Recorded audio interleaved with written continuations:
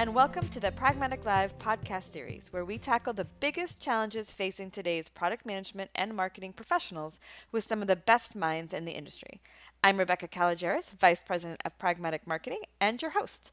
Today, we're joined by Andy Reed, Product Marketing Specialist and Customer Information Management Ideas Explorer, who currently works for Pitney Bowes. Hello, Andy, and thanks for joining us today. Rebecca, no problem at all. Thank you for the invitation. Absolutely. So, Andy, as you know, right before the holidays, I reached out to you about being a guest on the show because I'd run across your post on LinkedIn titled The Top 5 Skills of the Awesome Product Marketer. And I thought it was a great piece. We get asked all the time here at Pragmatic Marketing about how companies can find good product marketers, where they should look, what they should look for, etc. And it's really hard because it's not a certain collection of certifications or necessarily a specific degree. There's lots of intangibles that separate the good product marketers from the great. And I think you did a really great job highlighting 5 of them. So if it's all right with you, let's just dive into each one. Sure. Yeah, absolutely. Yeah. All right. So the first one you mentioned is making the complex simple. Tell me more about that. So, I guess, overall, I when I started putting these things together, like you say, it was obvious to me that it was hard to try and find good product marketers. And one of the things that became very apparent to me was those people that boil down complex ideas into things that you can take away easily are probably pretty good people to start thinking about for product marketing roles. I'll remember, if I remember back, that really occurred to me when I was actually hired for a product marketing role, and I met one of the senior leaders who just explained to me very quickly what the role was. And I thought, well, this is all very straightforward. This is all very straightforward now.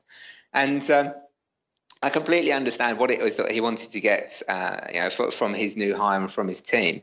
But the way that sort of plays out as far as the day-to-day goes is, I think people often look at marketers as the communicators in the business, and they'll rely on that marketing team to help take what may be a technical idea into a sales organization, into a buyer's journey, into buyer needs. And I think product marketers are those people that can sit there and listen for 10 minutes, 20 minutes, an hour, whatever it needs to be, and then boil things down into 2 or 3 key things and make those things repeatable, and maybe make those available for presentations or new collateral. And it really just gets across the key points in a very, very quick way.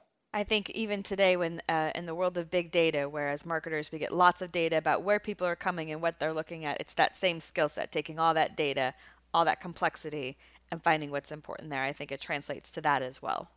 Right. Yeah, absolutely. And of course, the big challenge with big data is no longer knowing what data to get. It's knowing where to start. Mm-hmm. And that's a very similar situation that I find with product marketing, and particularly when you've got a large product portfolio. Now, which piece is it that we need to focus on to really get leverage with the buyer? So if somebody is in or trying to get into the field of product marketing, how might they, do you think, work this muscle? What are some tricks that they could do? How can they kind of self-edit themselves and work on this? Oh, there's some great tricks for doing that. So things I always ask in interviews are, I'll say to an interviewee, tell me what it is that you want to do in 4 words. And then I'll wait to see what the response might be. Or explain to me what your ambitions are in no more than 140 characters, if it's via email. And just enforcing those boundaries, you can quite quickly see if it's in someone's nature to be able to create that focus without rambling on, I guess, into areas that are just not necessary to the conversation.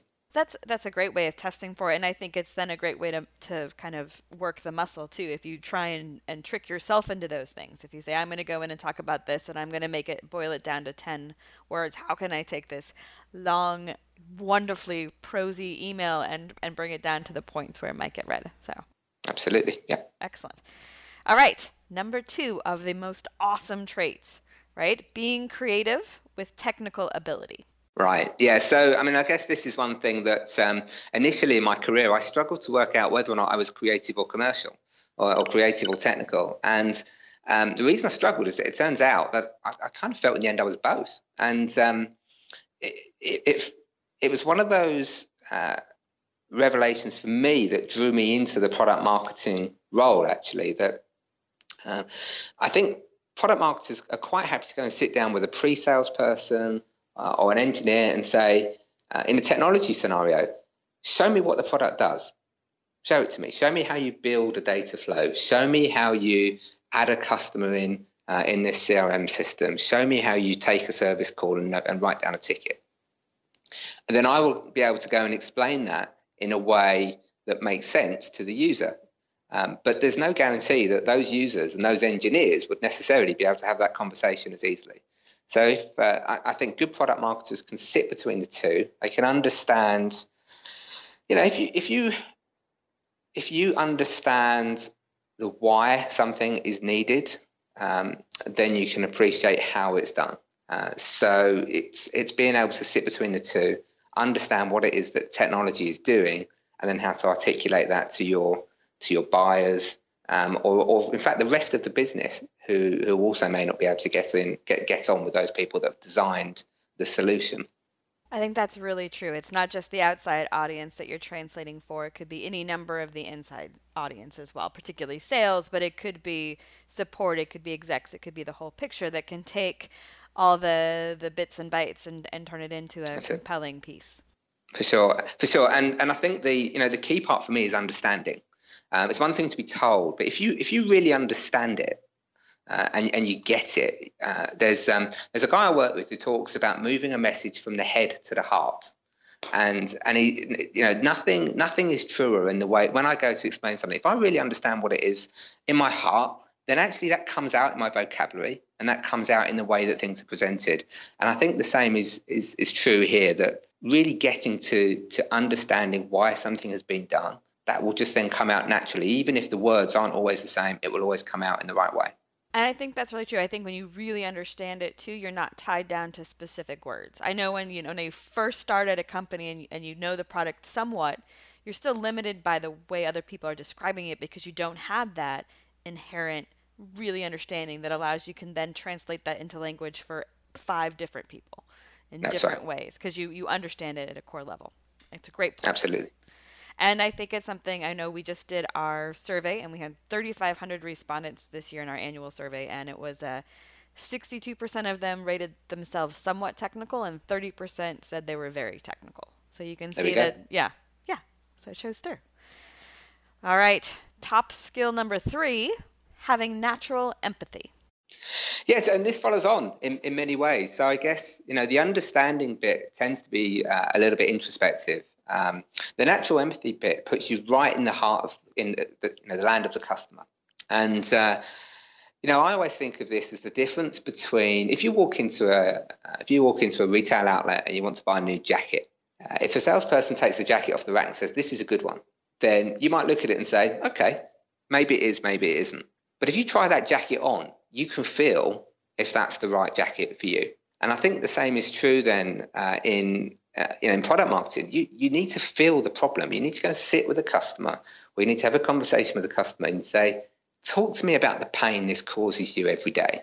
And it's only then when you put yourself in that position and you understand how it must be to go through that challenge every day, that you can then start to understand how we can go about solving that problem, or more importantly, how you articulate how your solution solves that problem that they're facing. So empathy is something that I think is to a point you can work on.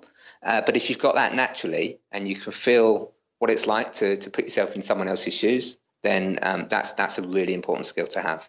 And if you were looking for a product marketer, how might you test whether or not, how might you see whether or not they have empathy?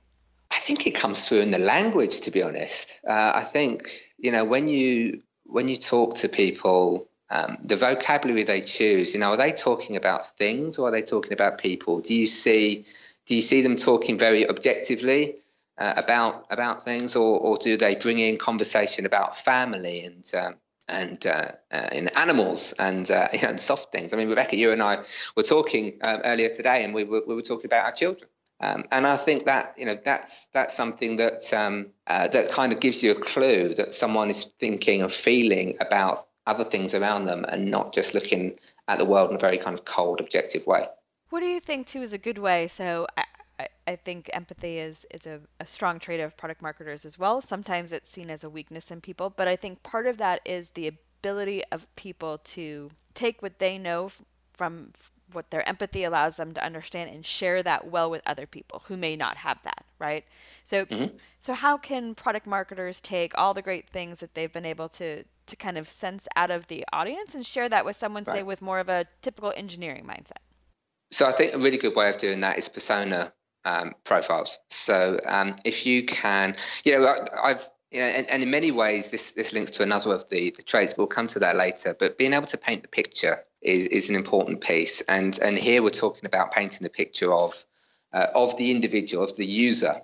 So when you build those buyer personas, that's why I think it's important to say something like, for example, I used to work in the translation market, and I used to say to our engineers, look, to think about Margaret. So Margaret is a translator. Margaret translates from English into German. Margaret lives on a beach. She looks out to the water while she's translating. She spends all day indoors.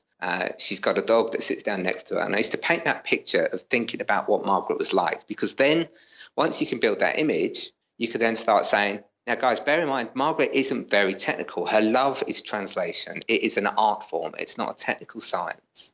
So think about what the implications of that are, of those ideas are, on the way that you're designing the technology for her to use. So I think being able to build that picture, being able to articulate not only the challenges that they're facing, but how those challenges feel to Margaret and the buyer, that will help engineers and the rest of the organization focus their messaging and focus the solutions that they're designing. All right. Top skill number 4, able to focus on the task from the way up high. So if there's one thing that is so common that I hear is that product marketers have got 6, 7 product managers that they're working with. There's a ton of different requests. There's the sales organization dragging them from one direction. There's the product management, product and engineering organization pushing them from another direction. And there is a lot of stuff going on. So very importantly, I think it's important to get yourself out of that and being able to look at the whole problem from right up, from a high location and understand all the moving pieces. Having done that, you then can identify what the key tasks are, what the key activities are, those key tactical activities that enable you to drill down and get something done that has the most impact. And I think the ability to switch into that mode very quickly in a good product marketer can happen 6, 7, 8 times a day. So being able to talk about strategy, being able to help the organization understand the go-to-market for a particular product portfolio. But you know what? Then you put the phone down and you go and write a blog about it. And that is a very specific thing that needs to be done. But you need to understand the bigger picture to be able to go and get that smaller piece done. Much like the combination of being creative and technical, this combination of the strategic and all the way to the execution is again one of the reasons that this field is, to me, the perfect fit, right? I wouldn't like either side. If it was just the creative without the strategic or vice versa, I would miss it. And being able to do both is really fantastic. So in our survey, again, we had everyone said that they wish they were 50-50 strategic versus tactical, but they said that on average they were 72% of their time was on tactical items and only 28% of their time was being able to kind of focus on the high level strategic stuff. So what are some tips that you could give people to kind of help restore that balance or ensure that there's more time for the stratetic? Wow, so that's a whole podcast in itself. Yes, it is. Well, I mean, I can share with you things that I do. So I guess over the course of my career, I've worked on different time management skills, and I've taken some good advice from people around me. So one thing that I think is essential from a product marketer is to have a good plan. And to spend the time at the end of the year or midway through the year in terms of developing that plan for the following year. And I can share with you that I do that as a slide deck. And my go-to-market plans always cover the strategies and the potential tactics around things like content and partner strategy and event strategy, linking it back to the business objectives, the persona profiles. So I effectively end up with a master deck that I own throughout the year, and I gradually update that and change it and tweak it throughout the year. And I always have that to hand for having conversations around strategy. So it's important to invest the time up front to have that, because I think you can then spend less time throughout the year on that piece. It's not necessarily going to be something, you don't necessarily need to spend 50% of your time on strategy each week and 50% on tactical. The other thing I would say is heat map your diary. So if you can make sure that when you're working on meetings, you can see that. When you're working on planning, you can see that in your diary. Change the colours in your diary. And by the end of the week, you'll have a heat map, and you can see whether or not you spent 40% or 50% or 60% on tactical activities versus your planning. And that will give you the opportunity for the following weeks to book in, plan in time, actually book the time in your diary to say that is thinking time, or that is reading time, or that is analyst time. And then you can start to work to address the balance. That's a great idea. Something very tactical you can do to help yourself visualize what you're doing and then to plan forward. So for sure. Good thinking. All right, number 5, being a great storyteller. Right. So I love this idea. I love the idea of walking into the canteen in the office, and the product marketer is stood there, thrilled, absolutely thrilled, having just come off of a roadmap call. And explaining to everyone that will listen how fantastic it is that the business is moving in that direction. So I think storytelling is something that's become very fashionable in the last couple of years across sales and marketing. I think salespeople are good storytellers quite often. They're natural storytellers. But marketers are those. The marketing storytellers, I think, are the ones that will paint the picture with vision. So I can tell you that, I work in the area of customer information management, and there is nothing that excites me more about the amount of information that is now available to organizations about customers and all of the fantastic things that they can do about it. I've just spent a little bit of money on Amazon Echo Dot. I'm fully aware that Amazon will have the potential to gather huge amounts of information about the things that I do and the things that I ask Alexa, and it will be building a better customer profile on me, and I'm all for that. And that's and I want that to happen in the world, and I'm thrilled that I get to work in a space that will have a massive impact in the way that organizations interact with their customers in the future. And I quite often go and tell people throughout my business why the things that they're doing with their phone, why location's important, why the data that they give up on their Fitbit is important.